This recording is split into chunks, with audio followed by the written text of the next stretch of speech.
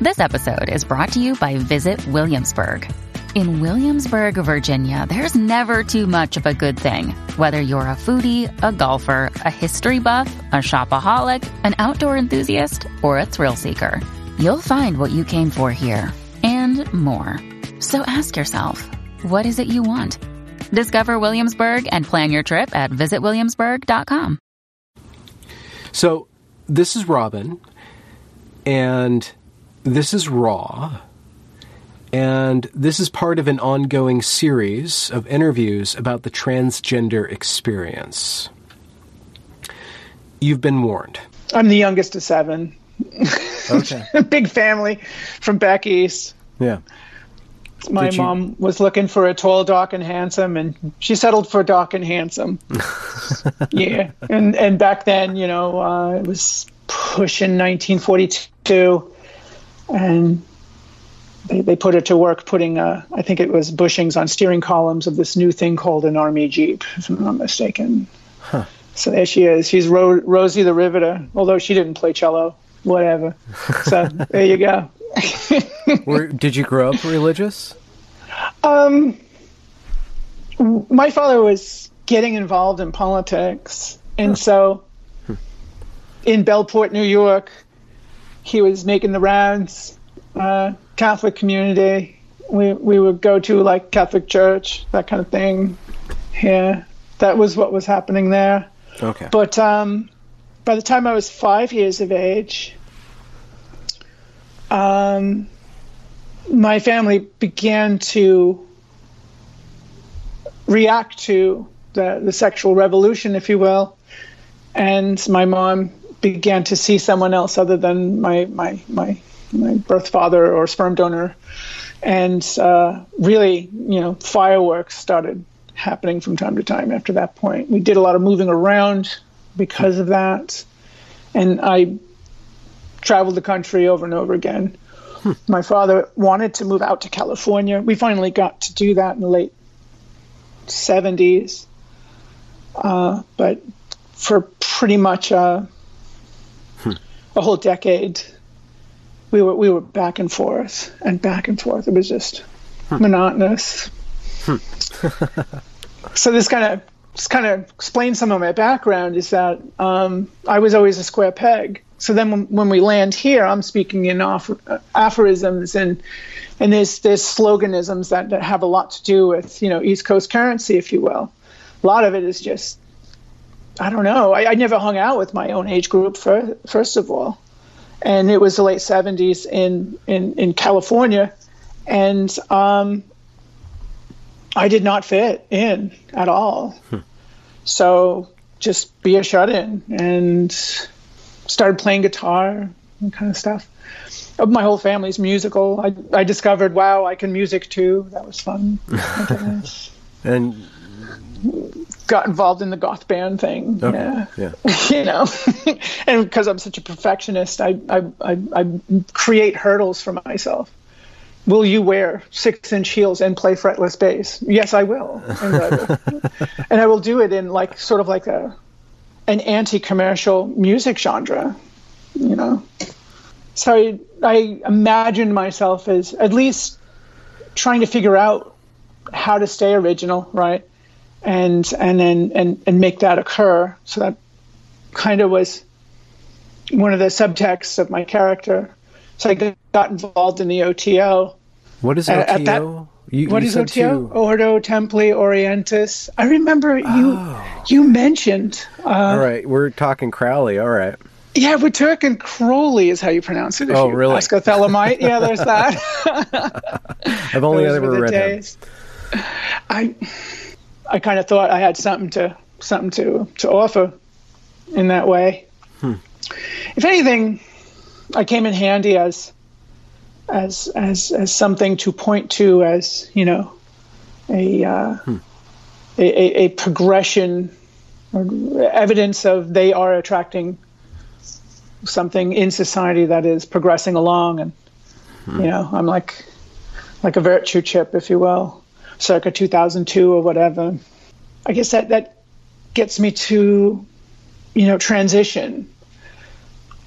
I basically started transition in 1997. And what I started doing, maybe I should just start this over again, is I began to run down to Tijuana and pick up Premarin Pack 1.25 milligrams. Mm-hmm. You can Google this. I'm sure Google Images would show you some discontinued product from Premarin Pack. And I think they discontinued that product somewhere around 2003 or 2004, because God only knows I had to go elsewhere to fucking acquire it for myself, until I ran into a doctor who would give me subdermal bioidenticals, and I started that regimen back in 2006, I believe. Around that time, because I had bad credit, because I was too wild child and just being, post-punk wild club kid, even though a little too old to actually claim to be one. I could hide. And the reason why I could hide is because the male aging process seems to slow down a little bit. You don't give off the male cues of aging while you arrest that development by confusing the hormones, is my explanation. Or maybe it's just because I'm not necessarily white, and old people who are white look older than non-white. So there you go. Mm-hmm. I could blend in. And transition. What prompted that? I saw someone who was a friend of mine, and they grew. They were involved in like cross-dressing and things like that, and they had their own casting agency in Hollywood, and this person grew a bust line, and I was so impressed. I wanted to grow a bust line too. So it was purely... yeah, it was bod mod at first. Huh. I wanted that bod mod as well. And it's I don't care. Here, this is how you do it. Bum, bum, bum, bum. And so then I did it, and I loved it. Huh. I loved the way it felt. All the above. So it wasn't necessarily like a gender dysphoria then? Was I ever diagnosed? Or, can you diagnose yourself like of not liking the male figure, or did you just like the other figure? That's a good question. I especially didn't like the male figure, and I didn't want to get old like a male, and that was factored in. Okay. So what did I want? I wanted not to look like a log. It's big, it's heavy, it's wood. Yeah. And also, I especially liked that this person I knew had grew busts, and they were noticeable, and it was awesome. Huh. Hey, so by the following year and a half, I had grown a pair myself. Yeah. Weight distribution began to become slightly more evident, and it was huge for me. And so the following is what I did. I lived like a female to male transgender. I would tape down the busts and go to work. And I'm a workaholic because I'm a perfectionist. So even when I would go to do my face, which is sit in front of the mirror and remove nubs by ones, twos, and threes with an expensive tweezer in front of a mirror for what takes 4 to 6 hours to just get rid of where the shadow would be most noticeable, and just pull it out by hands. And then you'd wind up going to work and your face looks especially clear. You can take little cigarette ashes, because I was a heavy fucking smoker, and just kind of like mix that into your base and work it into the pores, and then just wipe it clear. And it kind of looks like a little bit of a shadow if you need it. And if you didn't care, you didn't have to. And so I figured, like the slow raising temperature of the frog in the laboratory with my long-term employment at this one dental laboratory that I was working for,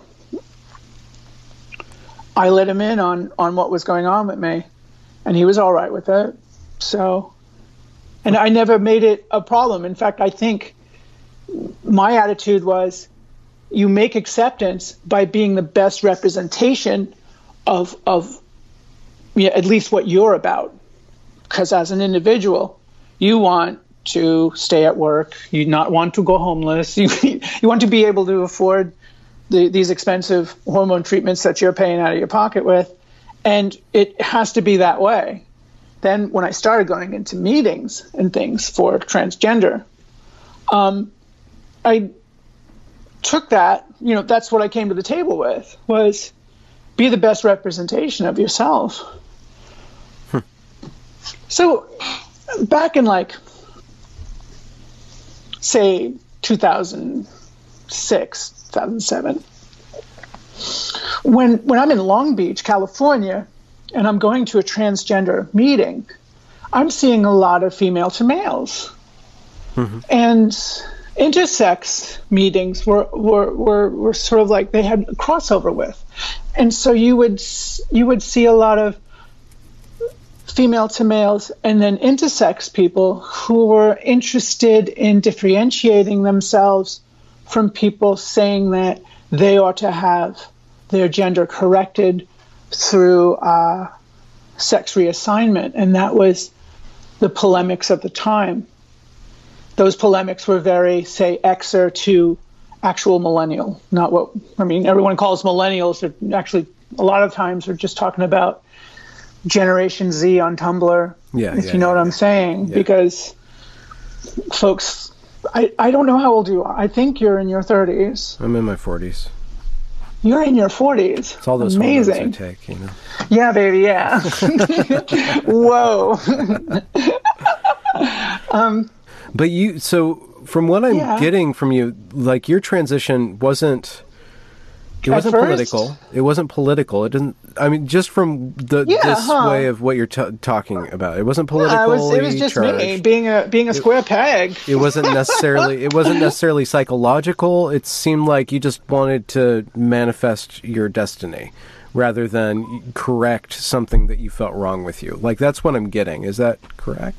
I wanted to complete transition when I began to crave having what is called in I guess the parlance nowadays a front hole, and I wanted that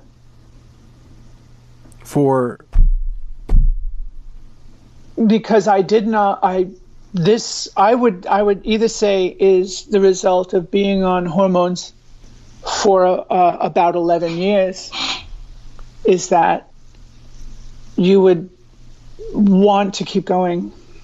At least I did. And I did. I kept going. I arranged for a doctor in Bangkok. Oh. And because it was so expensive, I had bad credit. I lived out of my car for 2 years, saving up all the money. I work late hours and just park somewhere where I'd not be discovered, and very minimally not spend money. I wouldn't spend money. I would just save it all up. And then, I had my passport. I acquired my letter through someone I knew in the OTO, and they would give it to me because that was they were excited that their enthusiasm about me making that to the next step meant for them, we're going to have a fully transitioned priestess. And so Kuchung, she's just very, very excited about getting me that letter that she was qualified to write to me. And so then I get the other letter from my oncologist, who himself, he was like, I don't judge anyone. When you come to me and you ask me for hormones circa 2006, I issue them to you because that's what's up.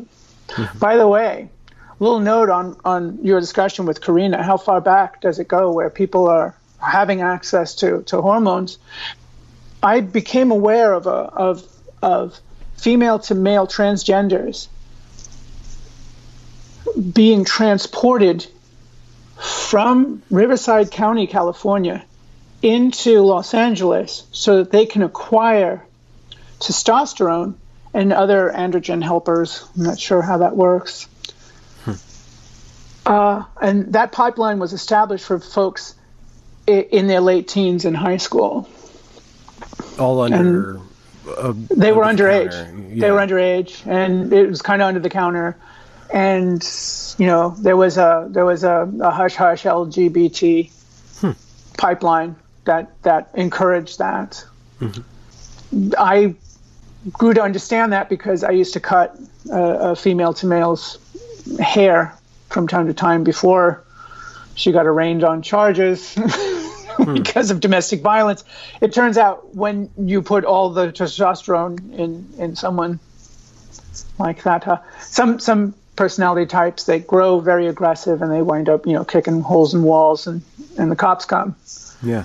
And you look like a little vato and they haul you off. So you think it's much better that it's more accepted then by the medical establishment, where people don't have to go behind the law and get transported around, and it's not just this dark black market.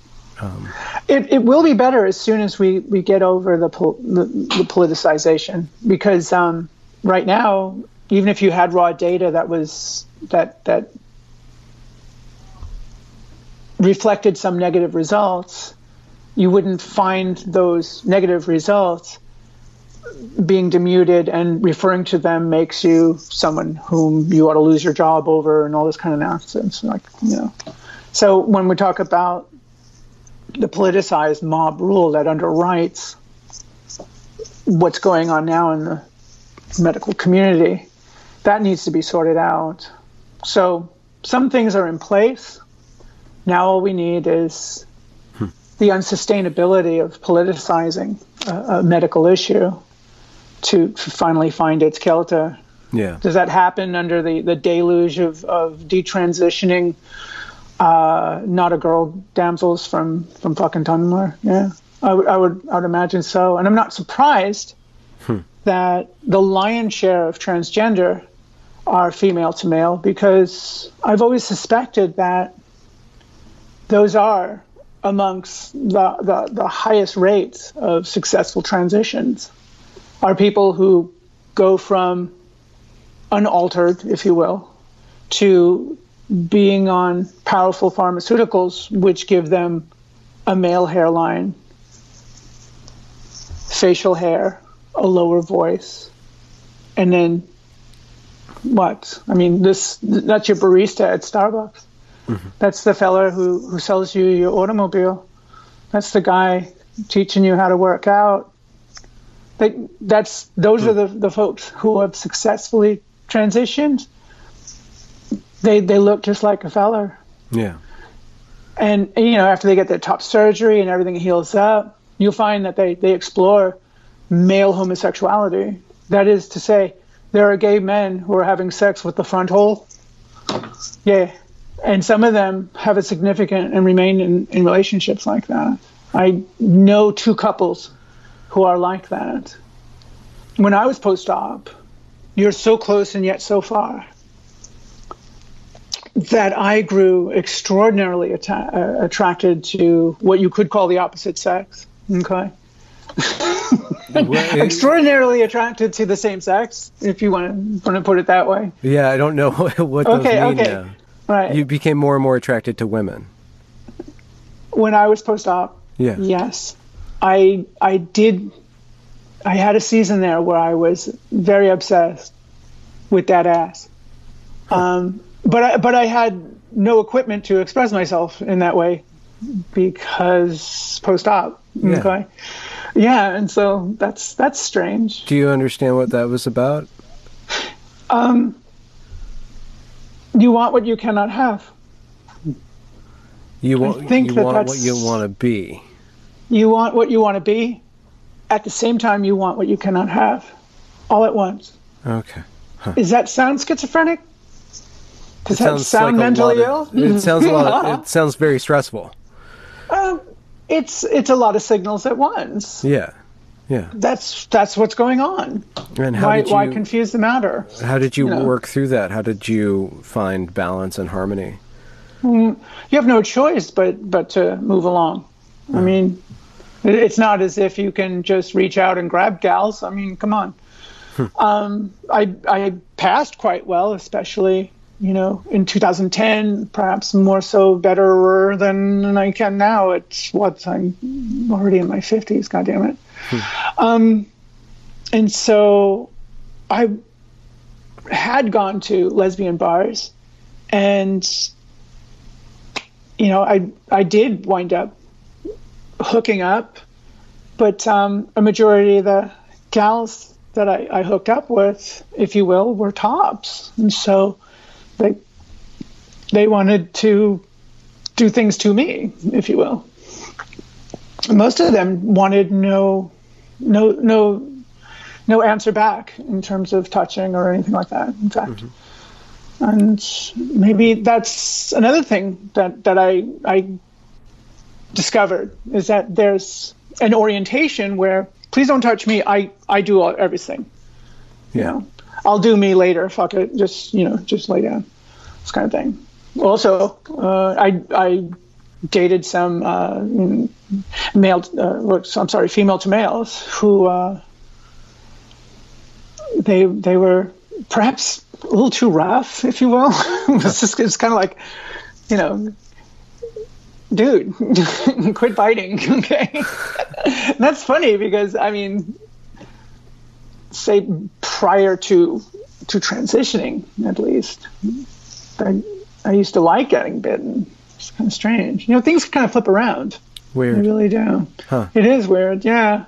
I mean, I used to have a high pain threshold. I used to do the things, when folks are into bod mod, they typically have some crossover with S&M, is what it was called back then, or BDSM, I think is what it's called nowadays. Yeah.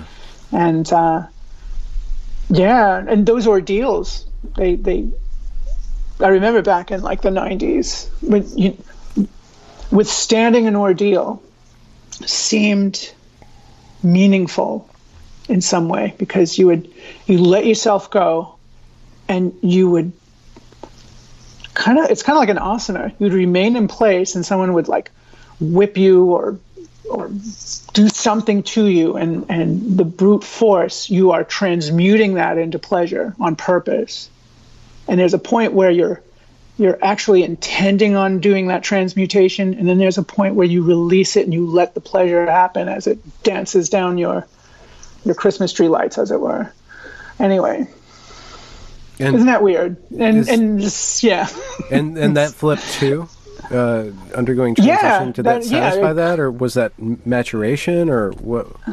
It seemed as though after being post-op, a lot of things got punched restart, it seemed.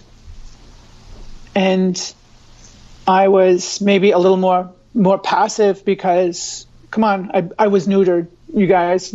Can we talk? And it changes your character a little bit. Mm-hmm.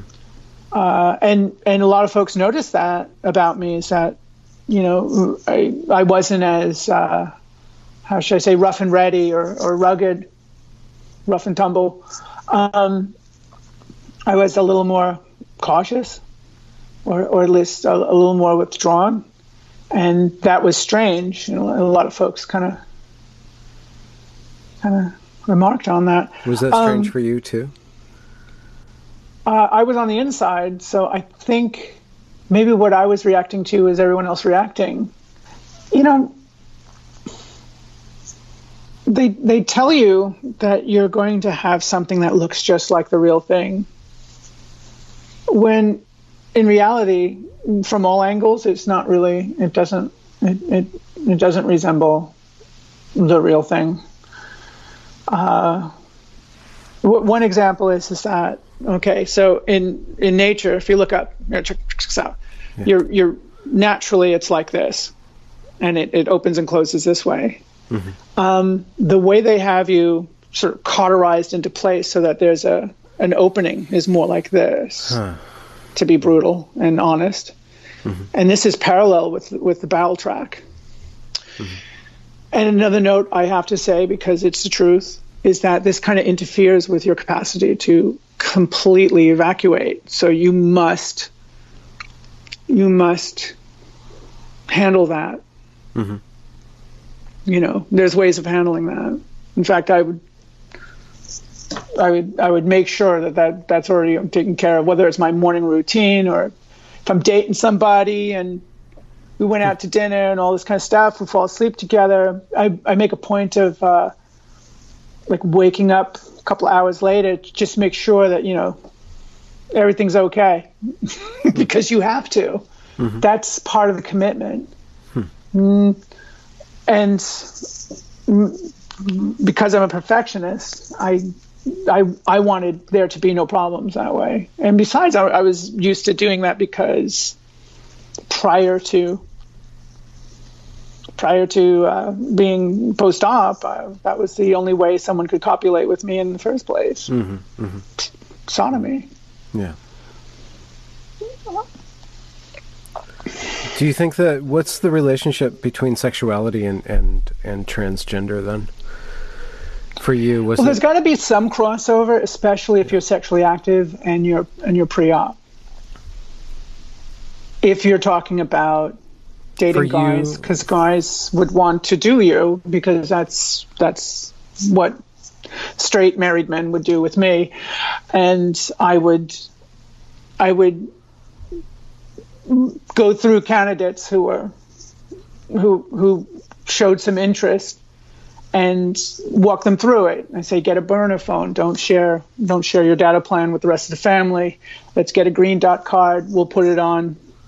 You know, we'll both put money in it, and I'll use it to get a room at Motel 6. And you know, I was seeing a lot of men who are married. They like this arrangement because there's no chance that I'm going to get pregnant, and perhaps there was this presupposition that there's less liability because it's more embarrassing for me to say someone else did me. I'd have no grounds. No, I'd have no social standing. Or at least that's how the game works. Huh. So, and I actually liked doing that. I connect that with that underlying cruelty, that underlying Crowley-esque cruelty, in that I'm getting back at society in some way, in that I'm outdoing this guy's wife by being available. I would listen to them. They would talk about what's going on with their family and stuff. Yeah. It was just like what you hear on Dr. Laura way back when. She'd say that the guys who hire a prostitute, they would spend a significant time discussing stuff and being acknowledged before they would get around to, you know, connecting sexually. The same thing happens between me and about, I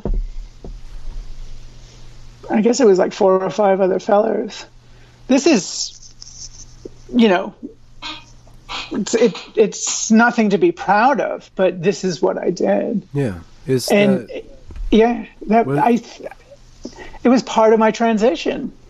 Okay. I mean, I was learning how to interact better and getting, you know, flight miles or flight hours with with other guys, and finding the range and what works and what doesn't. And I would continue to connect with folks who, to my satisfaction, saw me as the opposite sex other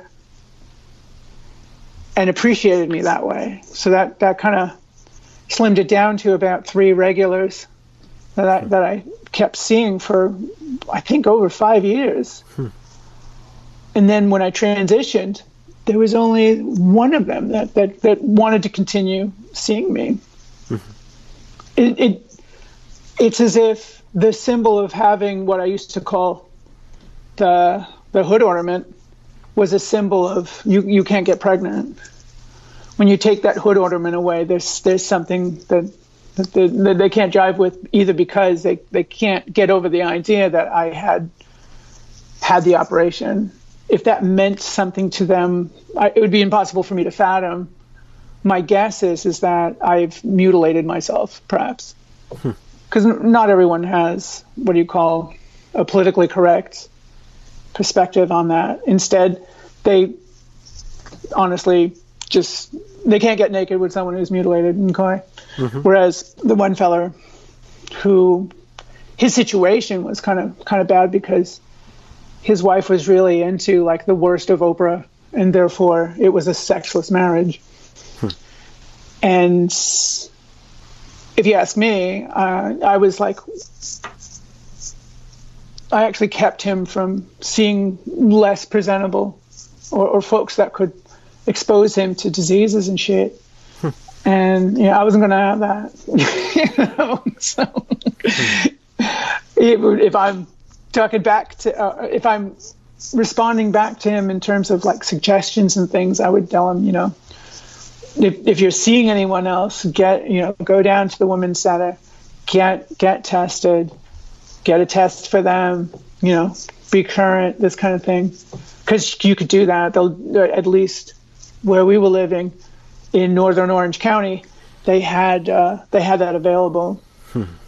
When I was post-op, I could no longer be available for those tests there. I had to go to the LBGT Center in Santa Ana because different tests? Yeah, because I was post-op, I was no longer fertile, and therefore there was no like state subsidizing of the thorough STD tests that I would go there like twice a year to be tested. So I had current papers.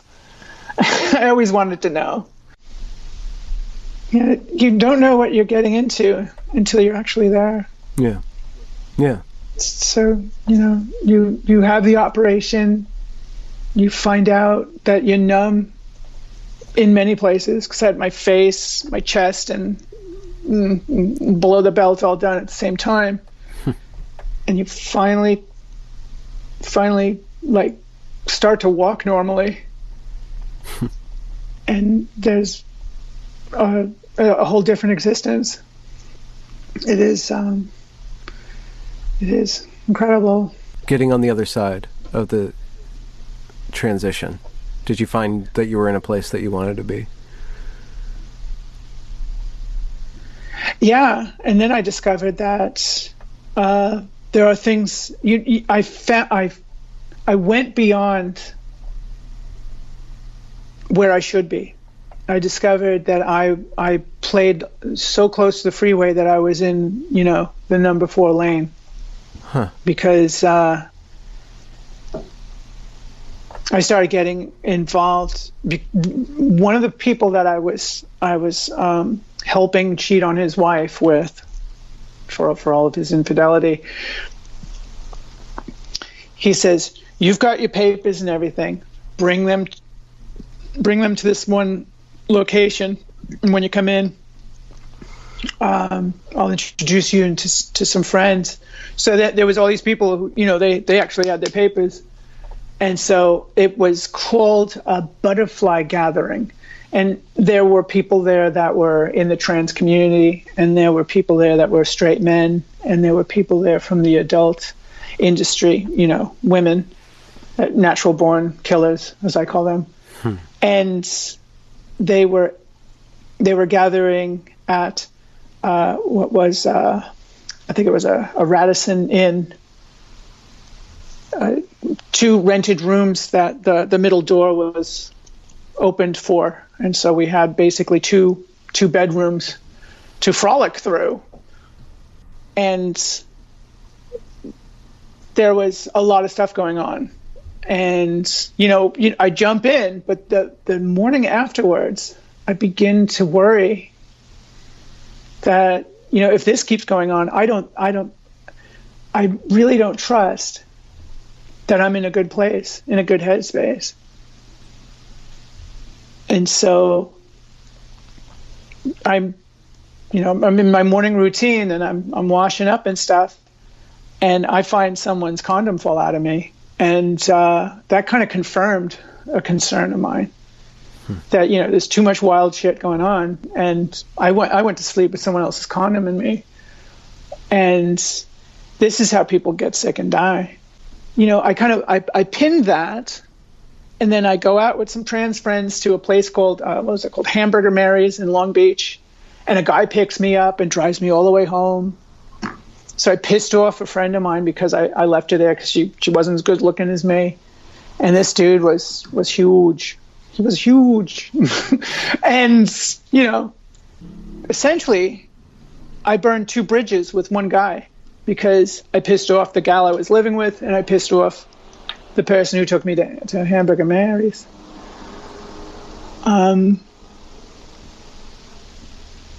It wasn't, I think when I look back on it, I can see how someone in my situation could go, well, I like this. It's very flattering. And I want more. But it was at that point I says to myself that I probably should redirect and maybe find someone to be serious about instead, because this is probably this looked like a very serious indication that I would get into situations that I found much too tempting. You know, tempting for what? What's being expressed or what's being received by being in those situations? What were you getting? And deeper in the element, and as sex positive as everything was, it was too easy to just go home with somebody and get done by him and his friend simultaneously, and do that thing that you only saw in exotic pornos. And being compromising. In what way? By dropping the standards, if you will, by letting folks enter you without protection. Okay. Which is hugely tempting, and then you're in a fleeting moment. There's alcohol in your blood, and you're like, "Fuck it, let's do this, even if I die." That kind of shit. It's stupid, but that's where you're at. And in your mind, there's some magical thinking too. It's like, well, I would know. Why? Because OTO or some shit. I mean, that's all in the mix somehow. Okay. Huh. And that was a warning sign. Is this were you just living out a California dream? Or was all the sex and etc., was it there just to eat it, or was it there to cover up something else? Gee, I don't think I was covering anything. I just think that I was not only in a situation that was untethered morally, but I also had a belief system that even if the bar was, if you want to call it, raised to a certain degree or lowered to a certain degree, I would recognize that and just take it a little further. Huh. I would recognize that and discover something about yourself, like you were saying with there's that. There is this idea that you're going to miss out if you don't concede to someone taking it off, or if the idea occurs to you and it's much too tempting, you've already thought to yourself that, well, you could determine whether or not that's. This discovery is about what you're capable of. I doubt it's about covering something else up. I doubt it, because I'm sure everyone's had problems in their past, and if they need to bring that up to explain what's happening in the present, that seems to work in today's parlance. I don't think that factors in. So I think instead you were after the wouldn't anyone else? The experience. Can you imagine everyone in a situation like that has to be damaged goods? That's assuming an awful lot. Huh. Okay. Instead, you could be a bro who says, "Wow, if I'm all right with people who used to be guys and I get to stick it in, it's cool. Well, then I'm pretty certain folks are available for that, because golly knows, you don't have to deal with the hood ornament. You've got a front hole, isn't that right? And so that's what's up. You don't have to add a confusing extra layer of psychological projections onto it. When you decided to back off from going full throttle, how did you start to reassemble morality after having basically violated it, or not violated it in a moral sense, but taken it all apart and lived without that? And how do you step back into a framework after having lived without or outside the framework? You've got to stop. You've got to tell people that are like, they're calling you up and they're like, hey, my wife's going to be gone for, and I thought you go, you know what, I can't do this. I'm sorry. And you just tell them. And that's what I elected to do. It was a conscious decision to stop. And that was pretty much like around the summer of 2010. We're talking like 7 months after I had the operation. Okay. Huh. Yeah, I hopped in before I could completely feel anything. It was, really acting out. And so, maybe everyone does kind of parent themselves after the parents are out of the way. And here it was that capacity to self-parent that phased in. Okay. I would say it's as simple as that, instead of saying, oh, there was this pain and shit. And no. Yeah. Okay. No, it's you're misbehaving and taking a little too far there. Huh. But folks in my situation, it's like a thumb over the hose. So if this was 10 years earlier, I wasn't having so much luck. There wasn't that many people interested in me. So there was something exotic about it. Mm.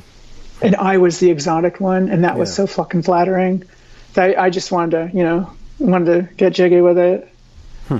Were you always very sexually active, or was that like later, like in your teenage years? And was your sexuality, did it go through different phases? And was like homosexuality like tied into transitioning or being attracted to men? Maybe I've always not had a problem with being sexually active with men or women. And I suspect that everyone is capable of being bisexual, if you will. I think that you have the affinity of pleasing another fella because you have the same equipment as him. Mm-hmm. And I know this anecdotally. I would find it very difficult to be moved from that understanding. Now everyone tells me, well, that's gay, and it's impossible for me to be gay. And I'm thinking to myself, sounds like someone's compensating here, and they really don't want to. And that's okay. Just don't bug them. I think that everyone's capable of going gay. And I think prior to Abrahamic religion and modern times and shit, there was perhaps space for such expression. And when you look at the Hevero, when you look at ancient Greek, when you look at societies prior to our obsession with straight versus gay or whatever the fuck, you would find that it would happen. Does that mean it would only be gays or only be straights? Or no, it would be Alexander the Great, who had like a couple of wives. There was this one dude, he looked hot when he danced, and he loved this guy, and of course he died. Don't know why. There you go. It just didn't matter. Was the sexual component of OTO something that drew you to it or kept you in it? Because it's very sexual. Yes, and yes. Right. Yeah. In fact, there was like an odyssey. It was there was something that was so flattering when we would do an event and then you'd call the end of the event, and you're still at someone's house. And then in come the folks that are interested in trying to avail themselves to our sexual gregariety, and they find out that they're in a room full of male bodies as well as female. And so you'd find these newbies, they're standing over all kinds of bodies going in and out, and they come into it with the apprehension, I don't want to touch another bro, you know. And it's kind of funny because they never imagined that in the first place, the culture shock. Huh. But if you're in the throes of many bodies swimming in and out of each other, you're gonna touch other bros, bro. I'm sorry, not sorry. So it seems as though those who could survive at least could tolerate touching another furry leg, as it were, especially if you're like being blown by two hot chicks or fuck whatever. And those were the days, right? Huh. At least prior to 2004. Oh, what happened? Where they phased in these new and interesting, gotta have a good public face sort of laws. Okay, all right. Yeah, and so they phased out that sexual component, or did that component go underground, or? It went underground, and then because it's kind of a doorway to some Harvey Weinstein-isms. Yes. That I'm sure it fucking died under the weight of millennial apprehension. Mm-hmm. Yes, real millennials. So we're talking around 2012, the death knell. Someone might make big claims of fucking, but they're lying. They're exaggerating. Yeah, seas of bodies is dead, and I would imagine the reason why is because of the information age. It just doesn't make any sense. What do you mean? You are predisposing yourself to diseases, and there's no way of knowing. Yeah. I mean, if you're grabbing this and sucking that, I mean, holy shit, you're going to come down with strep throat and herpes, and boy, you're going to be impressive there because now you're an incel, or you're a dirty son of a bitch. Which one? Because it gets binary right about there. You're either an incel or a dirty son of a bitch. Which one? Are you spreading the shit, or are you abstaining? Are you just making sure that you don't hurt anyone else? Huh. That's what you risk if you hop into a sea of bodies. Where are you at now, then? I'm reading a lot of Stephen Hassan and wondering if I should help folks come out of cults. I think that would be the best use of my agony. Yeah. The other thing is I'm still estimating what I do with the trans thing. What do I do with it? Do I leverage it as identity politics for political reasons? Do I go out there and I go, hey, I'm not left wing and I'm post-op. Eat my ass. You can't contradict me. When actually that's actually cis-normative to come across that way, isn't it? I don't know. Isn't that incredible? It is. You will get popped for being cis-normative in some odd construal. Yeah, I mean, what's the goal of even entering into that game? I know. I mean, if you thought you had powerful anecdotals, you'd want to play in traffic that way. Huh. But I'm finding it hard to do that because I'm such a perfectionist. I don't think I'm ready for prime time, and also, I'm a neutered human. I can think I'm so brave, but as soon as I step out and we're in the middle of the crowd and they want to hurl shit at you like they do my friends locally. I know some folks who are outright conservatives. They're trans, and they get a lot of heat. Boy, do they! They'll show up and they're like, this one damsel, she'll wear a Trump hat and shit right in the middle of San Francisco. And of course, people will just cluster around her, And what they do is they have a Maoist brainstorming session where they surround her and they go, this is probably all about you. And then because someone else heard it in the crowd while they were saying it, they go, yeah, that's totally it. And so then the next thing, oh, well, then it's confirmed, total Nazi. And so then they go full Godwin's Law. And it's so Maoist. It's so landmark personality training. It's amazing how intuitive the Maoism is, in that you infer the worst, impart that, and then ouster the outlier. Mm-hmm. And then everyone must hate you, otherwise you're wandering off the provided conformity command that the collective demands on the individual. Is that sustainable? Yeah. Does it matter? I think what maybe I'm finding of most importance is this sounds like a very unsafe situation. It sounds like race cars without brakes. It sounds like moral purity with huge blind spots. Yeah. And it sounds like the great path to punching Nazis, even though this person has been targeted by Nazis. So yeah. It's kind of like in all irony, it would be like a transgendered Ben Shapiro in the Market District getting punched because wearing a red yarmulke. Mm-hmm. Which is easy to do because Scully knows pro-Palestine shite and other nasty shit. How do you have any ideas on how to slow that down or stop that or avert that from taking on critical mass? And that's what would attract me into stepping into the fray, is because I think out of an absence of any practical constraint, this shit is free-flowing in a downward spiral. What's it really the practical constraint then? The practical constraint would be people with some common sense speaking up against it. Yeah. But the consequences are you lose your job in the riot.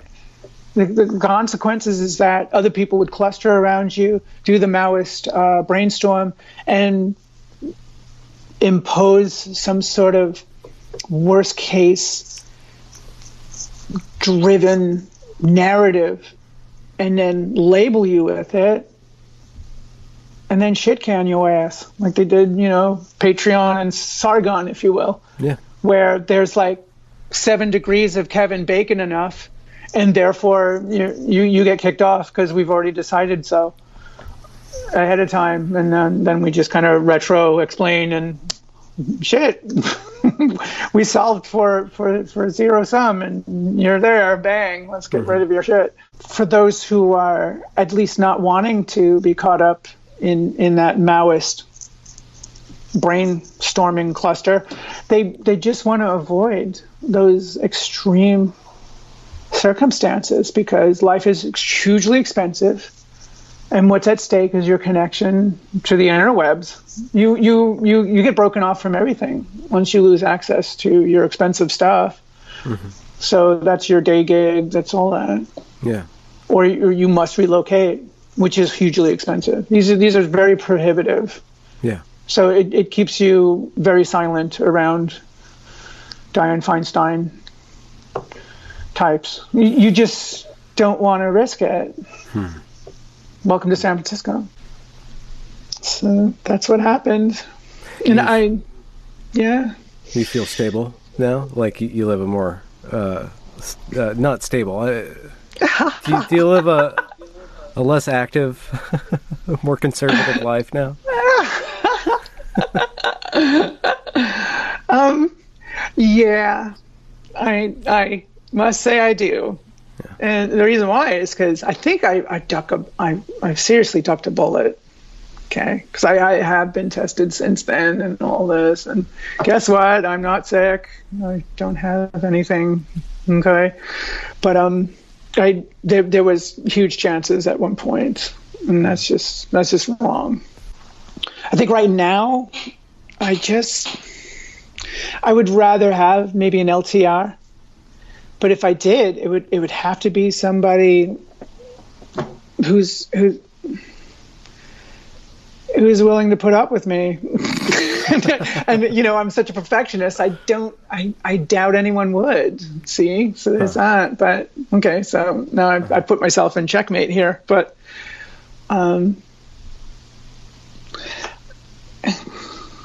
it's hard.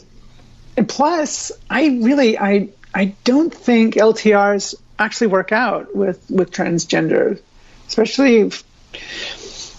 I would say female to males in a relationship with another man, in a gay relationship, have more potential for LTR than male to female, and then a natural born killer guy.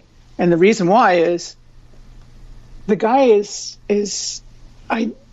can I just put it in the most brutal terms? The guy is fucking plastic surgery.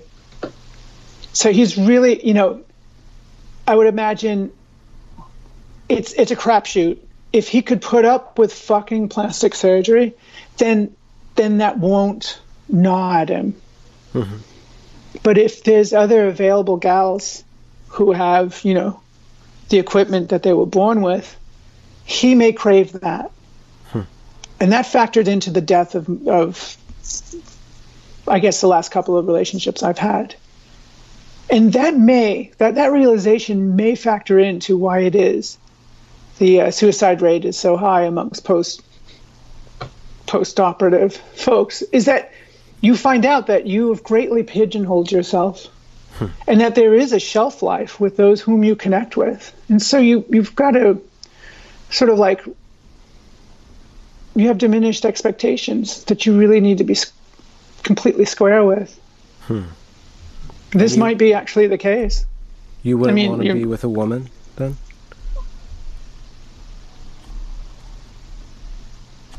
Long term? I don't crave that.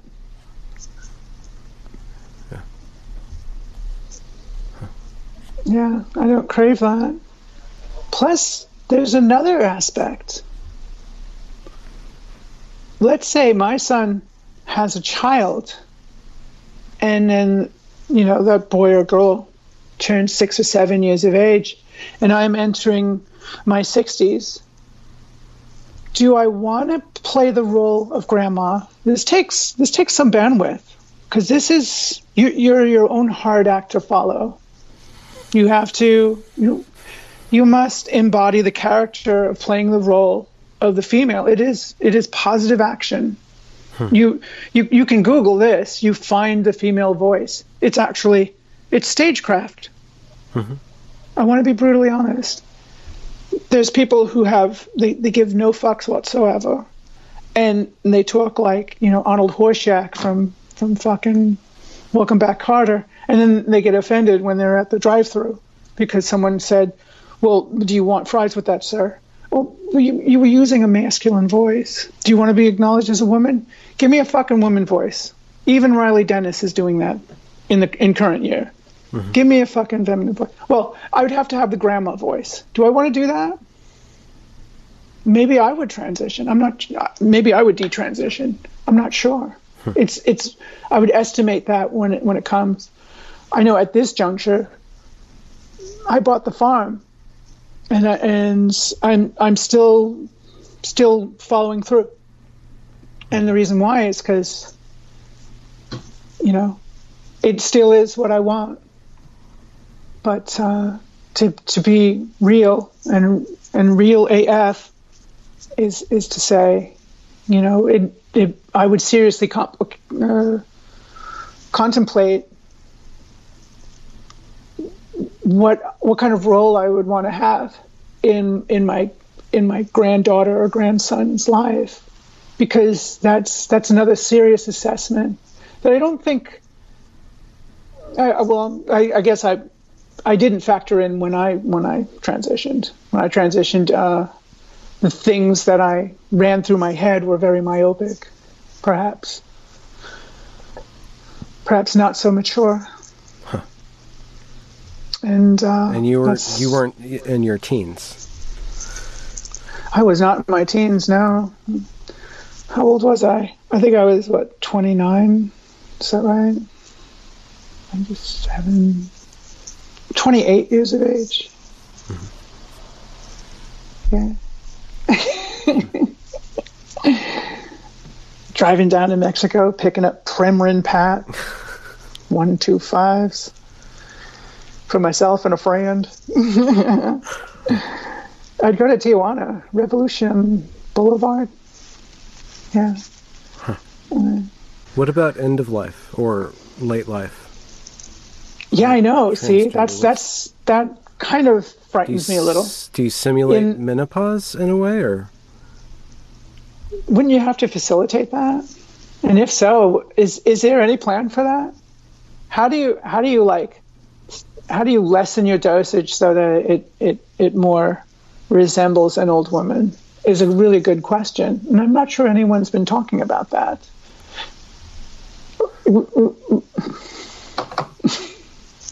There's a lot of falsehoods, it seems to me. Like, okay, you got to be post-op, blah blah blah blah, and it's just like the real thing when it's not. Or a lot of times I'm hearing people, like when I'd go to the meetings, they'd say, I've been on the hormones for like two or 3 months, and my skin is softer now, and some of the hair is going away. I'm like, you lying sack of shit. I even today I was like, trying to study up for this so I can talk with you, and I saw something online where someone was claiming that they were having cramps, and therefore it's like a period when they go off for a week or whatever. And it's like, why the fuck you lying? But why? Why is that? Well, why is that the next step? People let you say whatever you want to. Yeah. They back away, and they know better than to, because the political priests will hit you with the yardstick, firstly. Yeah. And I guess the other part is that maybe the affectatious child, I should say, the affectatious child knows that you will follow their tall tale. They'll take that tall tale to the next level. Huh. And they will spin falsifications without any practical constraints. There's that phrase again. Yeah. No one's going to say, "Oh, hang on a second. You're not doing that right," or "There's no evidence of that." No one tells them, "Wait a minute." No one says, "Hey, could you back that up?" Yeah. For these false claims. How do you call bullshit? If calling bullshit gets you in so much trouble. Exactly. And you could be post-op, and let me repeat, you could be post-op and still have that sort of politicized anxiety because life's so expensive. Yeah. Yeah. And the hormone regimen I'm on is seriously expensive. Mm-hmm. It's like $900 a visit every 4 months. Okay. To put in, like, it's like a Norplant. Yeah. I don't take pills every day. Fuck pills.